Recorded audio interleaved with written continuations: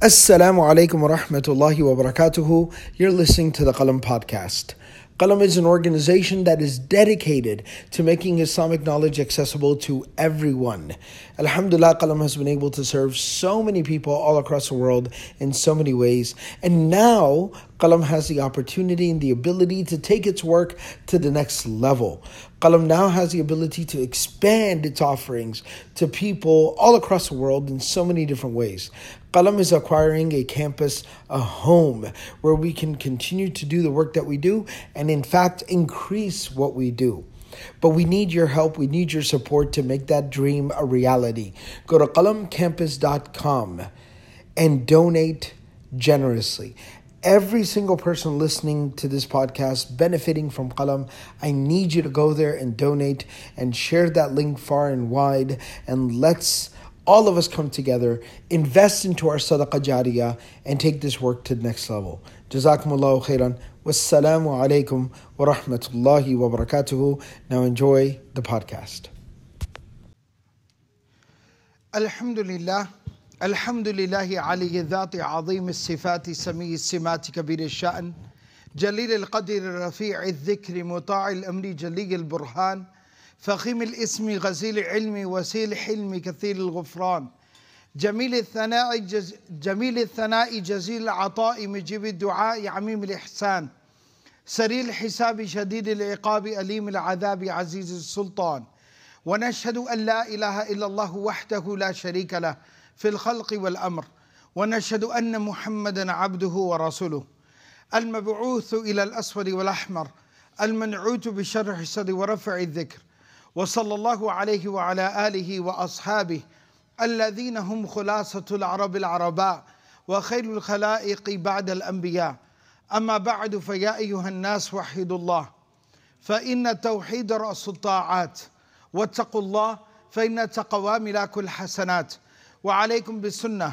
فإن السنة تهدي إلى الإطاعة ومن أطاع الله ورسوله فقد رشد واهتدى وإياكم والبدعة فإن البدعة تهدي إلى المعصية ومن يعص الله ورسوله فقد ضل وغوى وعليكم بالإحسان فإن الله يحب المحسنين وادعوه فإنه مجيب الداعين واستغفروه يمددكم بأموال وبنين أعوذ بالله من الشيطان الرجيم بل تؤثرون الحياة الدنيا والآخرة خير وأبقى. At the time of the Prophet ﷺ, particularly in the early days of the Meccan period, there was great trial and tribulation. There was very little worldly incentive or motive to believe, to accept the message, to follow the Messenger ﷺ. It was a very, very difficult time. And when you think about that moment in the history of any project, in the history of any endeavor, those who are there in the early times, in the early days, those who endure, those who persevere, those who have the foresight, the vision, the understanding, the fortitude, to be able to act early and to, as we say, invest early, get in on the ground floor. That we admire that because it shows that they had understanding and vision. We respect it because they had the strength and the fortitude to stick through the growing pains. However, something else that we are familiar with, and that is that ultimately it also pays off. It also pays off. Eventually it pays off big, right?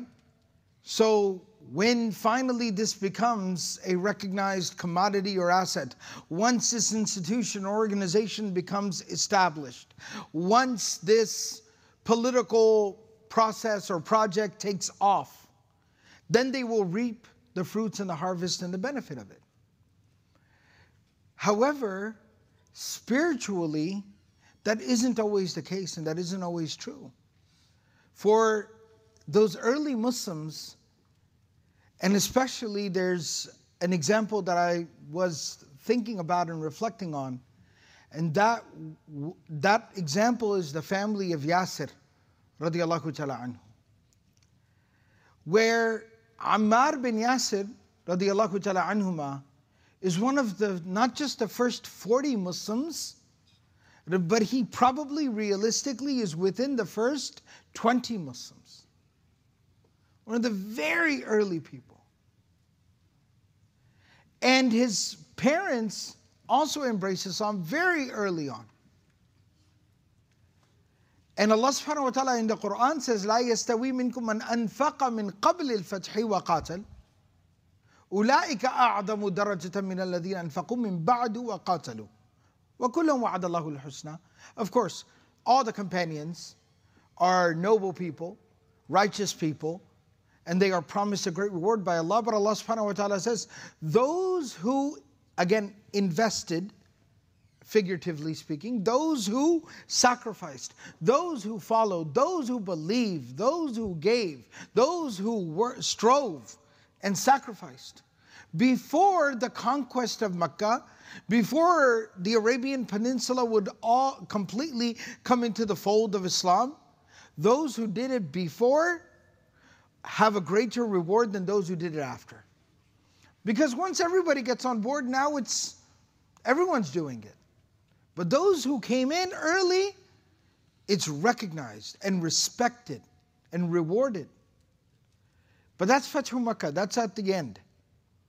But even prior to that, the hadith of Sahih Bukhari tells us that those who were there at Badr, before Badr, at Badr, would always have a status above those who came after. And the Quran says, وَسَابِقُونَ الْأَوَّلُونَ مِنَ الْمُهَاجِرِينَ وَالْأَنصَارِ. Those who were there on the day the Prophet ﷺ arrived in Medina, at the time of the Hijrah, would have a greater reward. But this is even earlier than that. These are the early days of Mecca, where there wasn't even anywhere to go to, anywhere to escape to, anywhere to take refuge. And this family, this father, mother, son, they bore the brunt of it.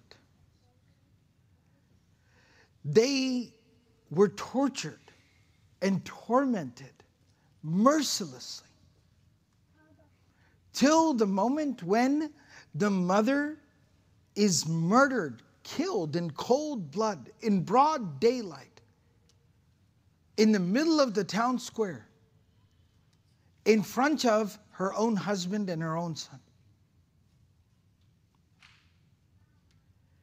And then the father also dies shortly thereafter, just due to all the torture and the torment that he's endured. And the son is tortured near death and barely escapes with his life. And the Prophet, so when you think about this, these are the people who invested early on in Islam.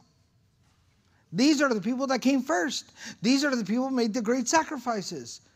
So you're expecting, like I had said before, I had said earlier, you have to sacrifice early on. You have to, stick with it and keep the faith, persevere, let it grow, let it become something eventually. And then ultimately, everything works out, everything pays off. And you get your, you get your glory. But when you look at this, these people never got to see Medina. Right? Ammar and Yasir and Sumayya, they never got to see Medina. They never got to see the angels in the battlefield at Badr. They never got to see the conquest of Mecca and the adhan being called at the Kaaba. They never got to see Hajjatul Wida. They didn't get that. And that's That's why in our spiritual, in our Islamic paradigm, we understand, and Allah tells us, and I quoted those verses in the beginning, بَلْ تُؤْثِرُونَ الْحَيَاةَ الدُّنْيَا. Allah subhanahu wa ta'ala, the Prophet would recite this surah, these verses, every single Friday. We're going to recite it now when we pray. That you obsess over the worldly life. You are so overly invested in what happens here. وَالْآخِرَةُ خَيْرٌ وَأَبْقَى. But the hereafter is better and longer lasting. That is where you actually get the payout. That is actually where you reap what you have sown. That is where you harvest your crop. That is where you pick your fruits. That is where you get your dividends. Not in the life of this world. If you got to see Medina, that was beautiful. Who wouldn't want to? If you got to be there for Badr when the angels came in the battlefield, fantastic. What a mind-blowing thing to experience. If you got to see Fath Makkah and Hajjatul Wida, mashallah, good for you. That's awesome. But even that wasn't the goal. That wasn't the objective. It always was, it is, it always will be the life of the hereafter. That was the goal, that was the objective. And that's why the words of the Prophet ﷺ that are so powerful, so timeless, so beautiful, and so thought-provoking and soothing to the soul. What did he say to them? Sabran, ala Yasir sabran. Inna maw'idakum al-jannah. Patience, O family of Yasir, patience. For your appointment is, your destination is, your goal and your objective is paradise. It's the hereafter. I thought to speak on this particularly because I don't want to beat around the bush. We are a community, and it's important for us as a community to, understand and try to make sense of and try to gain a better perspective about what is going on in our community. Allah subhanahu wa ta'ala tells us, كُلُّ نَفْسٍ ذَائِقَةُ الْمَوْتِ. Every soul shall taste death. Right? And so death is a constant. It's the universal. Right? Everyone over the age of 40 is familiar with the joke about death and taxes, right? So it's the universal. It's been there since day one. When the Prophet ﷺ and the Muslims arrived in Medina, when they performed the hijrah, shortly thereafter, within weeks, there was a janazah in Medina. There was a janazah before there was a birth. In Medina, there was a janazah before there was a birth. As'ad bin Zurara passed away within weeks of the Prophet ﷺ arriving. A child wouldn't be born for another few weeks, almost a month or so after that. So death is a universal thing. It's the great equalizer.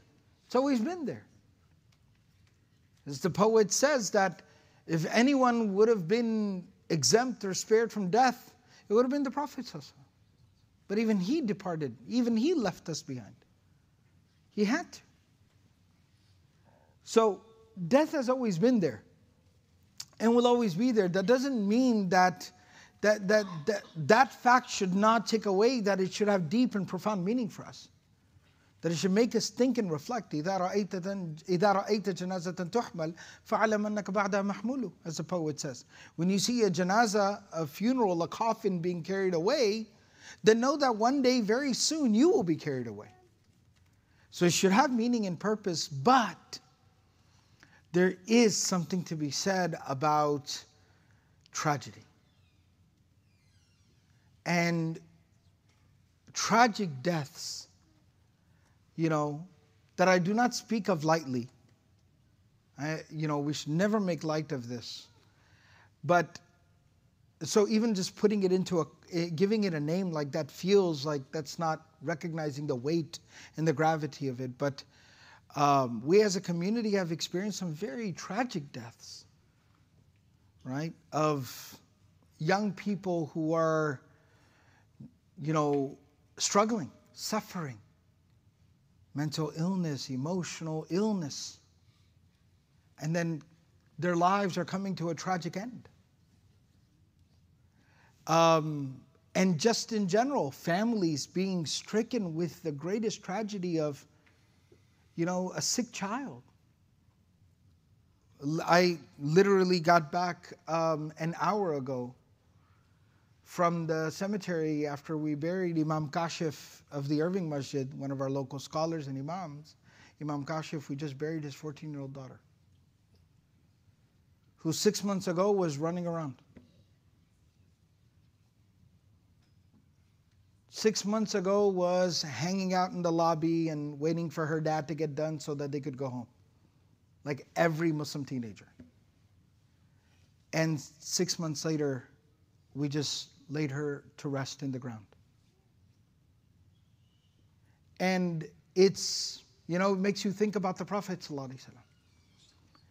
And so there's a couple of perspectives that I wanted to share here. Number one is that we cannot decipher, we cannot interpret, we cannot understand the life of this world as defining what is our status in the eyes of Allah subhanahu wa ta'ala. Because if how we live and where we end up defined our status in the eyes of Allah, then the world, not us, no, don't get it mistaken, the world would have called those people that I was talking about in the early khutbah, in the early part of the khutbah, the world would have described them, would have called them failures. وَالْعَيَاذُ بِاللَّهِ ثُمَّ الْعَيَاذُ بِاللَّهِ. Right? Because the world defines success through a worldly lens, that you get to see everything come to fruition, and you get to, do the ribbon cutting, and you get to, pick up your check. You get to get the pats on the back, and you get the congratulations and the thumbs up and the pictures and the accolades and the celebration. You get that. That is success. You get there. You see it all come to fruition. You pick the fruit off your tree and you eat it. You take a bite out of it. That's success. The world thinks that. The world would have said these people, and I can't even say put their name in the sentence because it's so disrespectful, but the world would say those people were failures. And they are wrong for saying that. They'd be incorrect because they are the ultimate success. Where the Prophet ﷺ, in this dunya, we are going to show up on the day of judgment and we still won't be sure where we're going, right?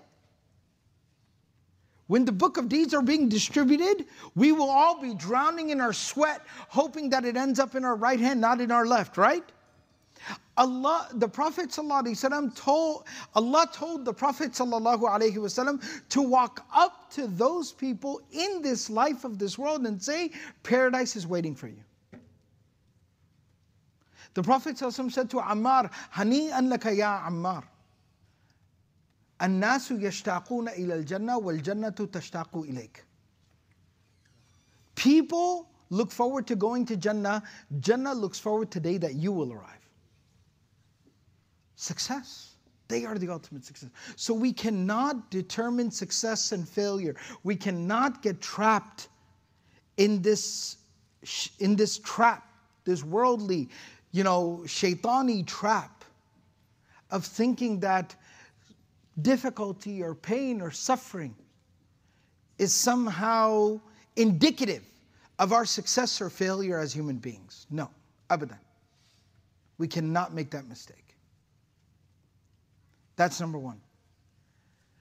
Number two, we have a long-standing tradition of even understanding that pain and suffering is actually not just pain and suffering for the sake of it, but a believer having some difficulty is actually a means of elevating the status of the believer.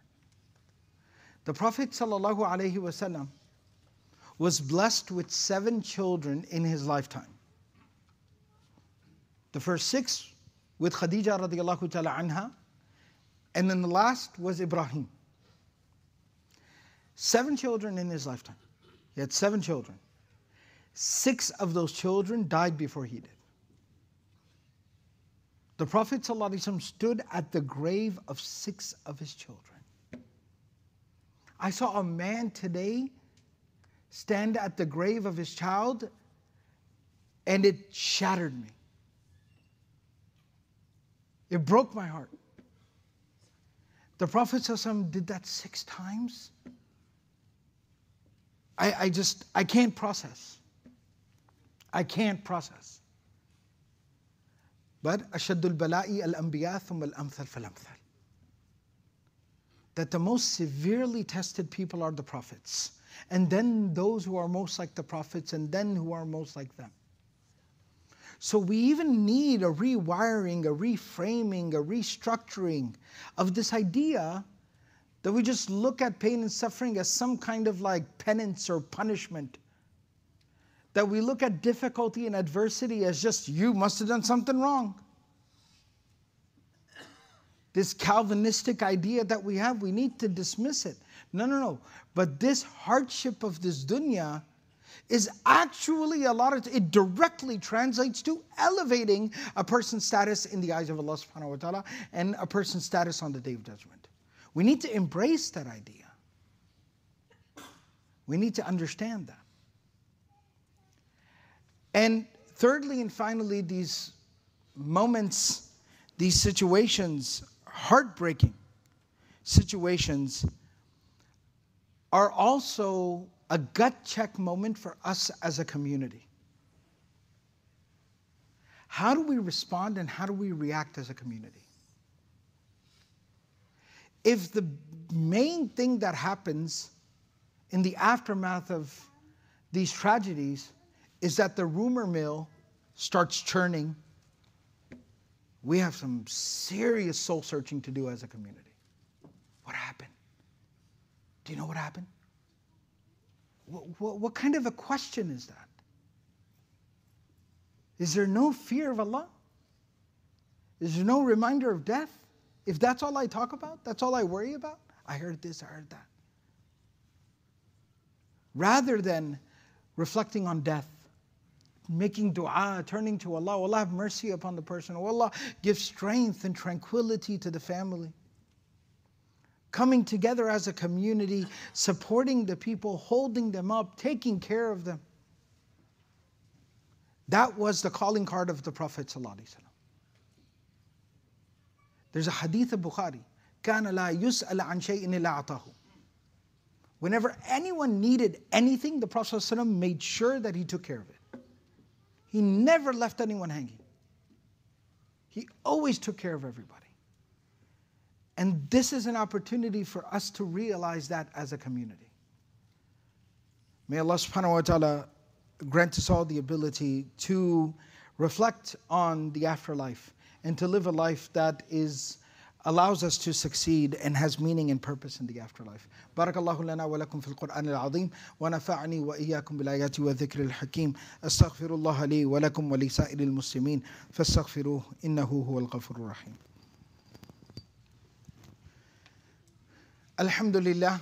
الحمد لله ولا نبي بعده قال الله عز وجل في كتابه المجيد بعد أعوذ بالله من الشيطان الرجيم إن الله وملائكته يصلون على النبي يا أيها الذين آمنوا صلوا عليه وسلموا تسليما اللهم صل على محمد عبدك ورسولك وصل على المؤمنين والمؤمنات والمسلمين والمسلمات وبارك على سيدنا محمد وعلى أزواجه وذريته اللهم أعز الإسلام والمسلمين اللهم انصر الإسلام والمسلمين اللهم اهدنا واهد بنا واجعلنا سببا لمن اهتدى اللهم أعنا على ذكرك وشكرك وحسن عبادتك اللهم احسن عاقبتنا في الأمور كلها وأجرنا من خزي الدنيا وعذاب الآخرة اللهم اغفر للمؤمنين والمؤمنات والمسلمين والمسلمات الأحياء منهم والأموات إنك سميع قريب مجيب الدعوات اللهم وفقنا لما تحب وترضى وصلى الله تعالى على النبي الكريم قال الله تعالى إن الله يأمر بالعدل والإحسان وإيتاء ذي القربى